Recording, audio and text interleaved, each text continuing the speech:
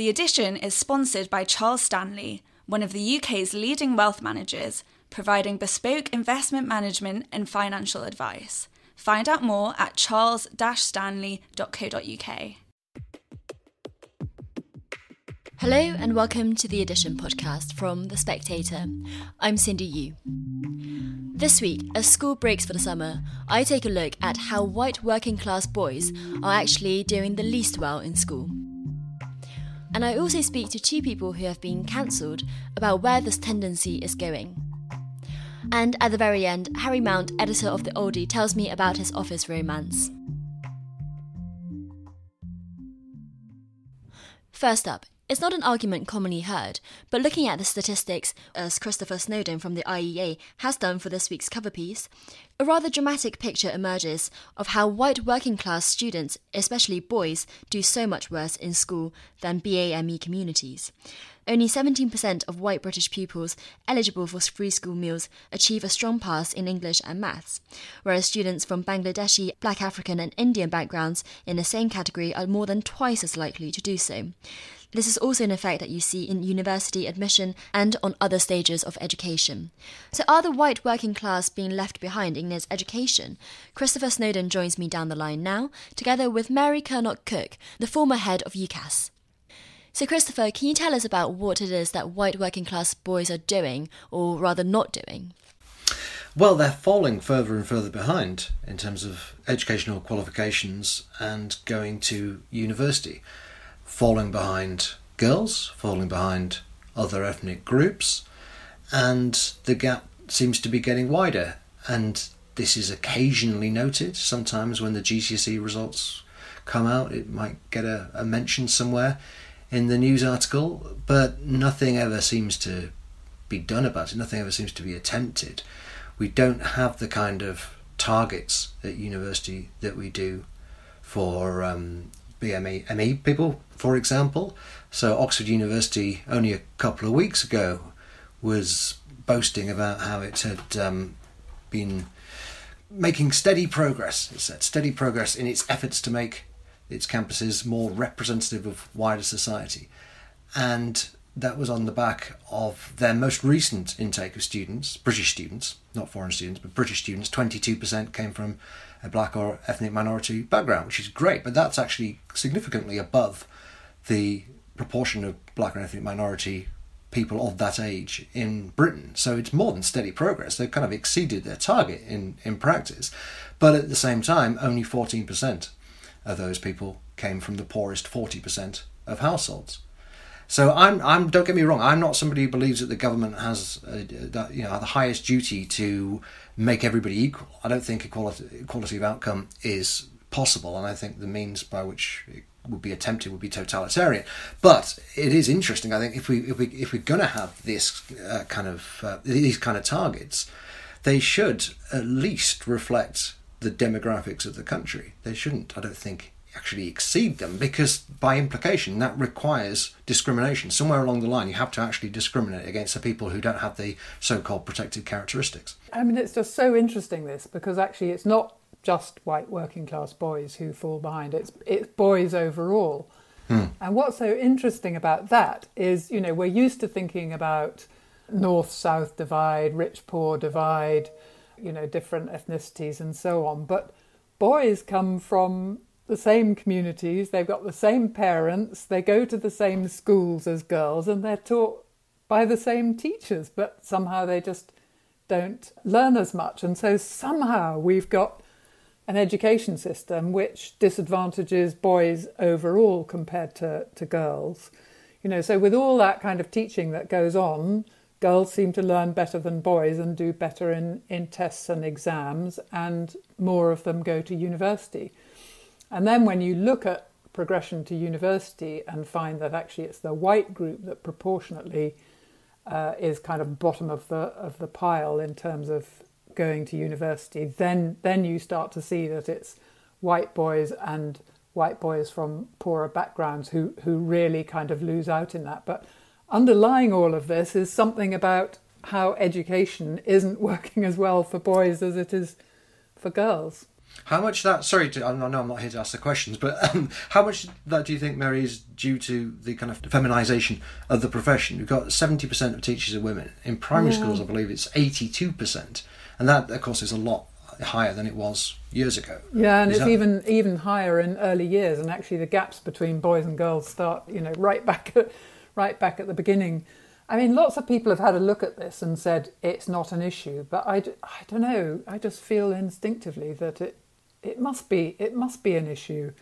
If boys aren't seeing role models and teachers who, they identify with in that way, it must have an impact. And certainly anecdotally, when I talk to people in schools, there's a feeling that boys would do better with more male teachers. So, yeah, I continue to think that is an issue. And, I mean, teacher training, there's twice as many female applicants, and then I think it's about 2.5 times as many women placed in teacher training as men. And I feel a bit like we have these initiatives, don't we, to get more girls into science and more girls into engineering and computer science and things like that. And I sometimes think, well, actually, maybe we should have initiatives to get more men into teaching and social work and nursing, which are, massively dominated by females, and that might help kind of level up how education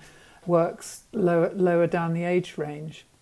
Christopher, you write about how BAME students are overrepresented at universities, but when you look at the most prestigious universities like the Russell Group, including Oxbridge, these people are still underrepresented. So is it the case that what we're actually seeing when we're talking about this overrepresentation is what people have said is a degree inflation, or that people are going to universities but not the good ones? And so that when you split it like that white working class boys are not actually as underprivileged as they seem? Well, I mean, that's obviously not true of Oxford University. I don't think it's true of Cambridge. I don't know about the Russell Group. I must admit I haven't seen the figures. What you say may be true up to a point. But if we're talking specifically about working class boys, 57% of students are women now. That's quite a big difference. The 533,000 people accepted to university in 2018. 304,000 of them were female. And we're not so hot on collecting data on class, but having more universities around and trying to send more people to university has obviously meant there's more working class people going to university than they would have done years ago. But it's still, and particularly at the top universities, it's still a middle class thing, really. Chris is right. There's about 40,000 men kind of missing from university overall. And what's interesting, if you're interested in equality overall, kind of broadly speaking, rich versus poor, unless you tackle the men issue, you're not going to tackle the rich-poor issue, because about 3/4 of the gap in rich-poor is made up of missing men. And, so this all gets kind of conflated into a much bigger issue, that with this huge disparity in what's happening in boys' education and therefore their progression to university is actually contributing massively to the kind of inequality gaps between rich and poor. So in other words, if you want to fix the rich-poor gap, you've got to fix the boy problem. Is there worry that we're focusing too much on universities? Christopher, you write in your piece that universities are no longer the golden ticket that it once was. So maybe it's a good thing that these young boys are going into apprenticeships rather than degrees that actually give them less earning potential later down the line. Yeah, it actually could be in many cases. I mean, a lot of people who go into the lower ranked universities are, in my opinion, being sold a lemon. I think we're sending far too many people to university. They're going to end up in an enormous amount of debt, and they're not going to get a better job than somebody who didn't go to university. But that's kind of a different issue, really. I mean, the reason they're not going to university is they're not getting the grades in school, primarily. I don't think it's a choice, particularly for many of these lads.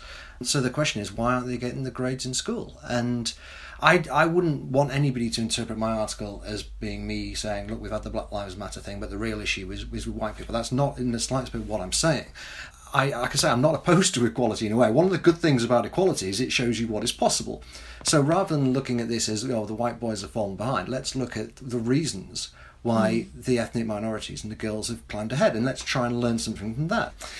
It's a remarkable statistic that nearly half the children eligible for free school meals in inner city London are going on to university. That's about twice the rate in the rest of the country. But for white British boys, it's only 13%. There are huge differences here. Mary, why do you think that is then, that these boys, and especially the poorer boys, are falling behind? That's a really good question. I think the sort of underlying issue is something to do with boys being less good at reading and less likely to engage, with reading stuff. They spend apparently a lot more time on, video games and computer games and so on. They're much less likely to be reading than girls, and that kind of shows up in their engagement with the curriculum at school. And so if you haven't got a high level of literacy, you're unlikely to engage with a large part of the curriculum and indeed exams. Talk to any parent who've got sons and daughters, and they'll tell you it's really hard to get boys to concentrate on their schoolwork. So something's going wrong there. And Christopher, you say in this moment of our political discourse, we're so concerned with equality, but it doesn't seem like class is one of these sort of axes of treatment that we're really thinking of when we're thinking about gender and race and sexuality, for example. So is the solution to this to make class a protected characteristic as well? And is that the government's role to do that? I don't think so. I don't like this idea of protected characteristics in the first place, So, no, I don't think making everything a protected characteristic is really the way forward. That would be the most equal thing to do, I guess. No, I don't want quotas. I don't really want targets. I just want to learn the lessons. I want to see what is it about Chinese girls, for example, that makes them so astonishingly good at exams. And maybe some of those things my mum can tell you, Christopher. Yeah. Maybe the government can't actually do about some of those things. Maybe a lot of it just happens in the home. The government can't get into the home, and we just have to live with a certain amount of inequality and just think it's a good thing that these people are doing really well. But as the white working class boys fall further and further behind, it's not inevitable that they should be doing badly at school. They didn't used to do worse at school 50 years ago. So it depends how you want to look at it. Either what's gone wrong for them or what's gone so well for everybody else. But either way, we can learn something. And Mary, of course, we're recording at this extraordinary time of a global pandemic where school's been out for so many months now. From your perspective as former head of Ucas, do you worry about the equality of students getting into universities at this time, given that a lot of it is dependent on predicted grades rather than actual grades? Yeah, I do worry, and I think the key to how the grades all get awarded is how the schools have ranked their students. So they're predicting a grade, and then they're also asked to put them in rank order. And I think that process potentially could further disadvantage boys. And then on top of that, you've got the boys and girls who've been stuck at home doing homeschooling or whatever. And I just feel that it's very likely that boys have been, less disciplined and less able to kind of get on with online schoolwork or reading stuff without the kind of discipline and oversight of actually being in school. So, yeah, I wouldn't be at all surprised if those gaps get worse again after this period. Christopher and Mary, thank you very much. The Spectator's podcast now have a newsletter. Sign up for free at spectator.co.uk/podcast-highlights to get the Spectator's podcast highlights in your inbox every Monday. And next, as J.K. Rowling was trending on Twitter for all the wrong reasons in recent weeks, it reminded journalist Kevin Meyer of the time when J.K. Rowling joined in on a dog pile against him. He joins me now, together with Lionel Shriver, the Spectator columnist who wrote about Kevin last year. So Kevin, to start with, can you briefly tell us what happened to you? 3 years ago, at the end of July 2017, I wrote a very poor column for the Sunday Times at the Sunday Times' insistence about the pay differential between men and women in the BBC. And I referred to the fact that the two best paid women in the BBC were both Jewish. I did this in naivety, because I'm well known in Ireland as being an extremely ardent supporter of Israel, and I'm very well regarded by the Jewish population. So I didn't think about the alarm bells that would ring off. And I have to say that no one in the editorial circuit in the Sunday Times were aware of the problems that might arise. It erupted online sometime in the earlier hours of Sunday morning that I was an anti-Semite, a misogynist and an anti-Semite, and that rapidly mutated into being a Holocaust denier. And within hours, it had traveled around the world. That J.K. Rowling joined in and Chelsea Clinton joined in. And I think the numbers of people who were tweeting about me as being the worst person in the world, I was number one item on the BBC News. I actually managed to be ahead of North Korea firing a ballistic missile over Guam. And Lionel, you wrote about what happened to Kevin last year, but you yourself have been on the receiving end of this sort of witch hunt over a column you wrote for The Spectator on Penguin Random House. Yes, though I was gloriously oblivious to most of it because I am not on Twitter. I'm happily ignorant of a great deal of what was said behind my back. The only way I became aware of it was getting repeated emails from friends of mine asking, "Are you all right?" They're not usually that solicitous, so I figured out something was up. And also I was mercifully let go from a short story contest conducted by a minor magazine that I didn't really want to do to begin with. And so then when they told me that I was being stepped down as a judge, I cheered. I have to say that looking back, I was in greater peril than I realized. The truth is that these explosions on the internet of indignation, they're getting worse and they're getting more effective. Institutions more fearful of them, and therefore institutions are more likely to act on axing the offending sinner. That's where the real danger lies. Ultimately, people can call you all kinds of names, and you're okay. I'm not one of those people who thinks speech is violence. So no matter what was said about me on Twitter, I'm still here. And any health problems I have nothing to do with what someone said, you know. So in the big picture, that's relatively harmless. What is extremely dangerous is having, and I don't think that this would happen, and it didn't happen, the Spectator saying, oh, you know, Lionel Shriver's too hot to handle, or we've decided she's a racist and her column is axed. The Spectator is one of the last outfits out there to act in such a manner, I imagine. But I can picture a universe which is right next door to this one in which that would happen, even with a magazine of such integrity. I was just going to say, and of course, that's one of the reasons that Barry Weiss, former New York Times columnist who quit this week as we are recording, cited for quitting the New York Times because of that change in culture. But Kevin... And not just Barry Weiss. Of course. It's also Andrew Sullivan, also a very distinguished journalist and essayist, and he had a position with New York Magazine. He's written for everybody. And, you know, he's gay, you know, he's got one of the merit badges, but he, in the current political landscape, would be considered more conservative, and therefore he's not specially protected. He is apparently publishing the reasons for his resignation, and we'll find out. But he said that the reasons were self-evident, meaning that they have to do with cancel culture. Kevin, in hindsight, do you regret using the words that you did do in that column that got you in trouble? You said that Jews are not generally noted for their insistence on selling their talent for the lowest possible price.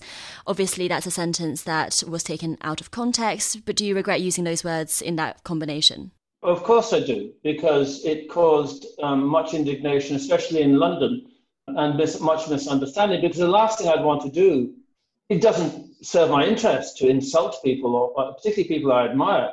And that sentence served to do that. You have taken it out of context. It was a catastrophe for me. I was sacked publicly by News International.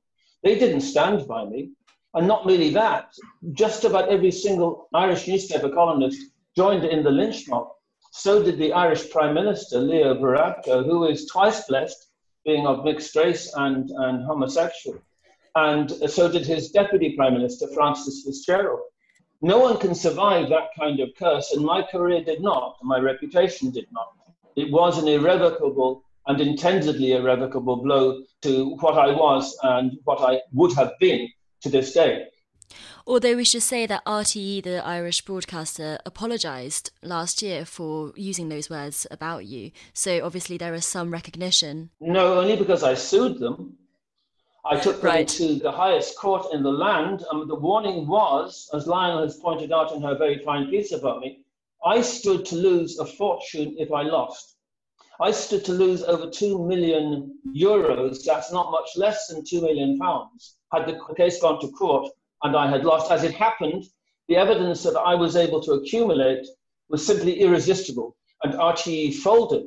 But the most shocking thing is that the settlement, which was in 6 figures, was never reported by RTE News and never reported by the Irish Times. So most Irish people do not know that RTE folded entirely on the lie that I'm a Holocaust denier. Lionel, does it make you reconsider not just the jokes that you make as a columnist, but also the ideas that you explore and how you explore them? It doesn't. It probably should, if I were a little more self-protective, but I'm not. I am going to go down fighting, and I'm going to keep making jokes. And it's entirely possible that what finally does me in is something that I think is absolutely hilarious. And I think there would be worse ways to end a career. Blaze of glory. One thing I would note, however, the people who are arrayed against so-called cancel culture are sometimes accused of being hyperbolic. You know, it's true that people like me have sometimes pulled out comparisons to Maoist China or Stalinist Soviet Union. And these were movements that killed millions of people. And we haven't been literally killing millions of people. But these cancellations do involve assassination of a kind. And it's an assassination of a sort that the people who are demanding it know precisely how devastating it is. Because they're going for people who have serious careers, who are deeply invested in their work, who in many ways live for their work. And they know perfectly well that if they take someone like me and make it so it's impossible for me to publish anything anywhere, something in me is going to wither up and die. And that is the intention. The better comparison than either communist regime is McCarthyite United States. Because in that case, any number of careers were devastated. They were ruined. And by the way, an awful lot of them did not come back. You don't read about that very much. Besides which, you know, your life is finite. You destroy 10, 15 years of someone's life. What's left? I mean, I'm 63. Once I'm 85, I get to publish a column again. Oh, boy. And so, you know, I'm not big on violent metaphor. Obviously, being killed in a career sense is not the same thing as being literally murdered, but the intention is to destroy about your life what you most value in it. And I guess listeners might be thinking, oh, what's the big deal? It's just disagreeing with your arguments. But the point you're making, Lionel, is that it's not just on Twitter. It's not just a discourse thing. It has real impact on people's lives. And that's what the intention is as well.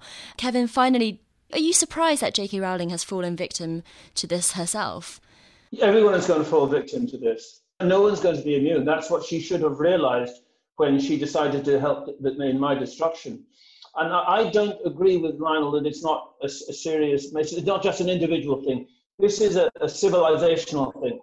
This is cultural. It's not possible for any worthwhile culture and any worthwhile civilization to survive what's going on.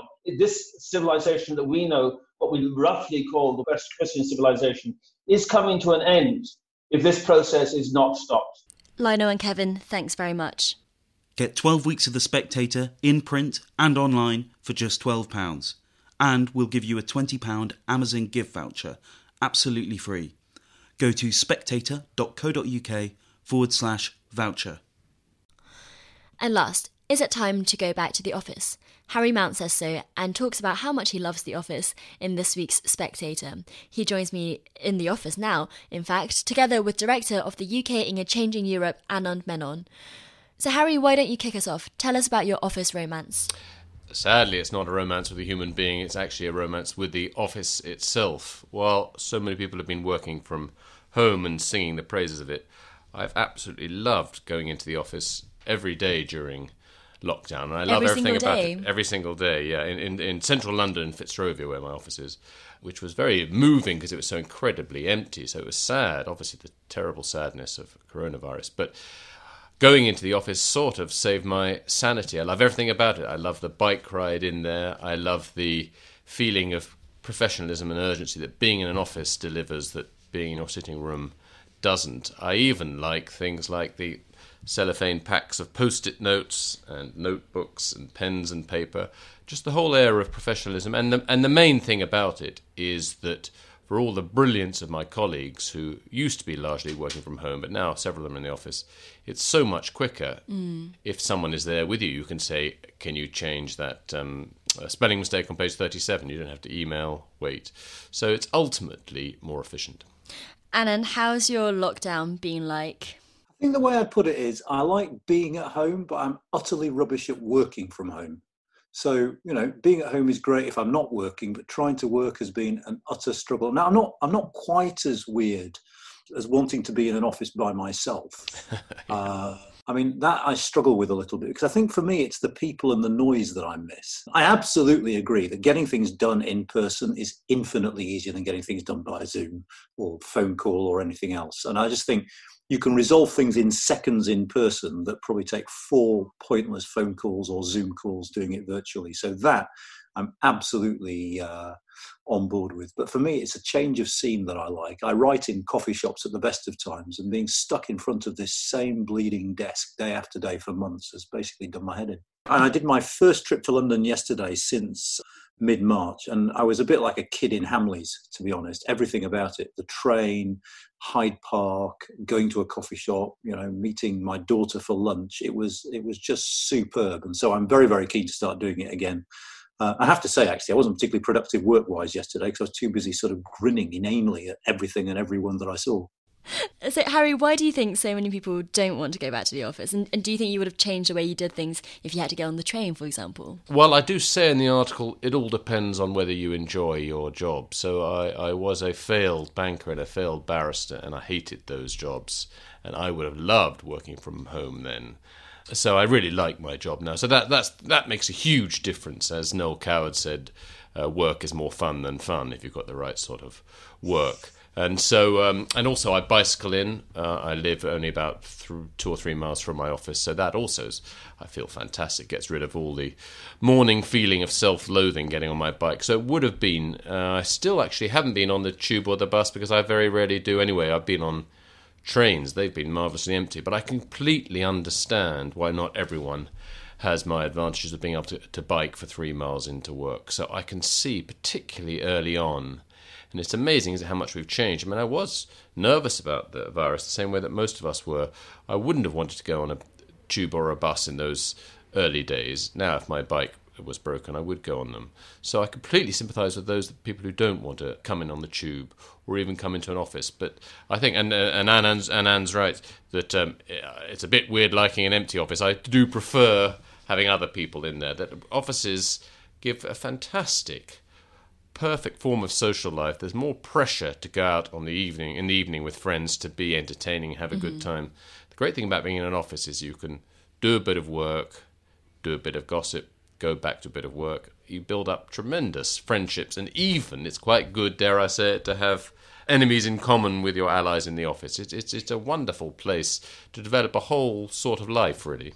I actually found that I was much more productive working from home because I didn't have anyone to chit-chat to. And, it was good for productivity, but I was pretty bored by the end of the day, not having worked. Maybe you're one of those weird people with an attention span. Mine's about 8-9 minutes, I think, at best. So I tend to work in sort of 8-9 minute blocks, and then I have to go and talk to someone. And if I'm home and my partner's out at work, then there's no one to talk to. And I just find it maddening. I mean, in the interest of full disclosure, I should say I'm pretty convinced I've had the virus, because I was pretty ill for a couple of weeks in March. I didn't get a test, but I mean, I'm sure that shapes my attitude. But the other thing I should say, the one frustrating thing about yesterday, my trip to London, was I discovered it's almost physically impossible to read while wearing a mask if you wear glasses, because they just kept steaming up. And that was really irritating. Have you got an antibody test yet, Anand? No. I think lots of people say that they have had it, don't they? Oh, you're accusing me of making this up. Interesting. This is a classic Spectator conspiracy theory line now. I don't know, to be honest. I mean, I had every symptom. I had a temperature, which I definitely didn't make up because we tested it. And very unlike me, I was asleep for 20 hours a day for the best part of 10 days. So I had something, and I'd be very upset if it wasn't it. I think there's another thing about being together in physical form with each other, is that as well as gossiping and perhaps sometimes wasting your time, you do come up with ideas, which is so important to our world, isn't Absolutely. it? Reading and writing. And you could do it. Here we are, we're making dazzling conversation, coming up with brilliant ideas, and it would be even better if even all three of us were in the room together. I once met, not to show off, but James Watson, as in Crick and Watson, the DNA finders, and he said he wouldn't have discovered DNA on his own, and Crick wouldn't have discovered it on his own. It was because they were constantly checking each other. One of them would go down a rabbit hole, and the other one would go, no, that's rubbish, and they'd keep each other in line. And that's the same in the best form of newspaper or magazine conferences, is that you come up with new ideas, particularly the best editors, quite wild, weird ones, and they develop as you bounce them off each other. And you can do that on Zoom, and Zoom is a pretty amazing invention, isn't it? But I still think there is something quite weird and palpable about being in the flesh with people in the room. No, I agree. And there's something quite formal about Zoom. It's the invitation and someone letting you in. And actually, I find some of my best ideas have come from casual conversations about nothing much in particular. So it's not necessarily, let's sit down and talk about politics, but you're having a natter about something, and all of a sudden something comes to you, and between the two of you, you chat about it a little bit, and there's a really good idea there. And that just doesn't happen so much now. I completely agree. Sometimes you're just having a drink with them and it's nothing to do with work, and they'll make a joke or something. You go, God, that's actually just very true, you know. Yes. Yeah. And in Harry's piece, he quotes this survey that says 9 out of 10 Brits want to keep working from home even when the pandemic is over. Not you, obviously, because you are immune already, but how much of people not wanting to go back to work is because they're fearing the virus itself rather than the actual preference for working from home? Well, it's impossible to say, isn't it? I mean, lots of people are genuinely sort of worried about it. I mean, I think in the world of universities, it's quite interesting, isn't it? Because I've talked to several colleagues who say, imagine universities in the autumn where you have, hordes of people in their early 20s not abiding by any of the social distancing rules because basically they're all out of their heads on booze. And then turning up to your lecture on the Tuesday and breathing all over you. I mean, there are age issues around this, and there are people who are genuinely worried about it, I have to say. But and there are some people, obviously, like you, Cindy, who believe that they are more productive at home. I struggle with that one, but I didn't want to be productive. I'd rather have wasted my time with my colleagues.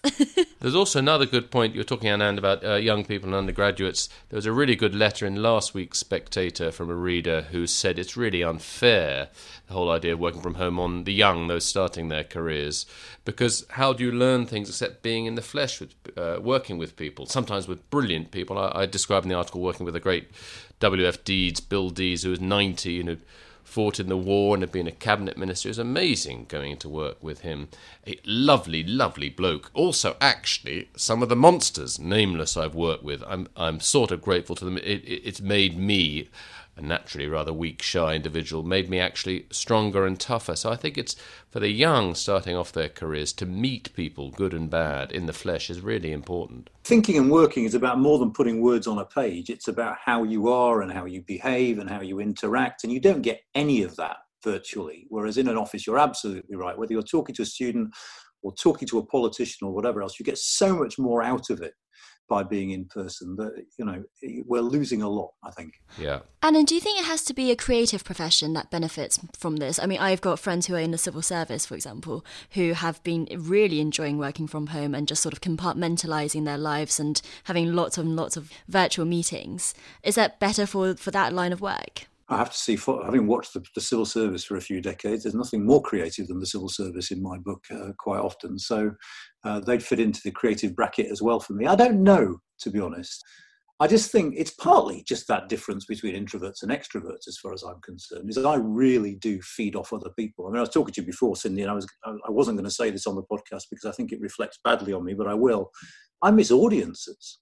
I miss audiences at events that you can actually see them, see how they're reacting, see if they're falling asleep, and you realise you ought to stop talking now. And doing these things on Zoom, you get none of that. You just get that rather soulless number at the bottom of participants that you watch obsessively to see if it's ticking downwards. But that sort of interaction with the people who've turned up to listen is completely lacking, and I miss that a lot. I don't think that reflects badly on you, Anand. And Harry, you finished your piece in pretty, I don't know, it's a little bit pessimistic about the future of the office, but I think that the government might be changing their mind on it this week. In terms of asking people back? I think they very much are. And if you live and work in London like I do, near the Spectator office in Westminster and in Fitzrovia in central London where my office is, it's very, very worrying financially for businesses that I go into a really lovely Italian coffee shop where I've been going for 3 years, and they just opened now, and they can't survive at the moment on the numbers coming in. They could survive, they do distancing, they could survive if it was full the whole time with that distancing, but so many people haven't come into the neighbouring offices, and so it's very, very worrying for people like that, particularly if they're not getting any rent deals. So that's what's most worrying about the whole crisis in terms of offices. Secondary to that is the pleasure of going into an office. Harry and Anand, thanks very much. And that's it for this week. Pick up this week's issue to read all of the pieces discussed, as well as Lisa Nandy's diary, Sam Leith's elegy to his 17-year-old cat who passed away recently, and Lynn Barber on the pros and cons of being hacked. Join us again next week. Thanks for listening.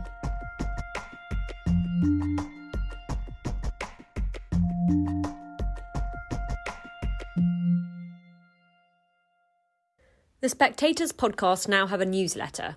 Sign up for free at spectator.co.uk/podcast-highlights to get the Spectator's podcast highlights in your inbox every Monday.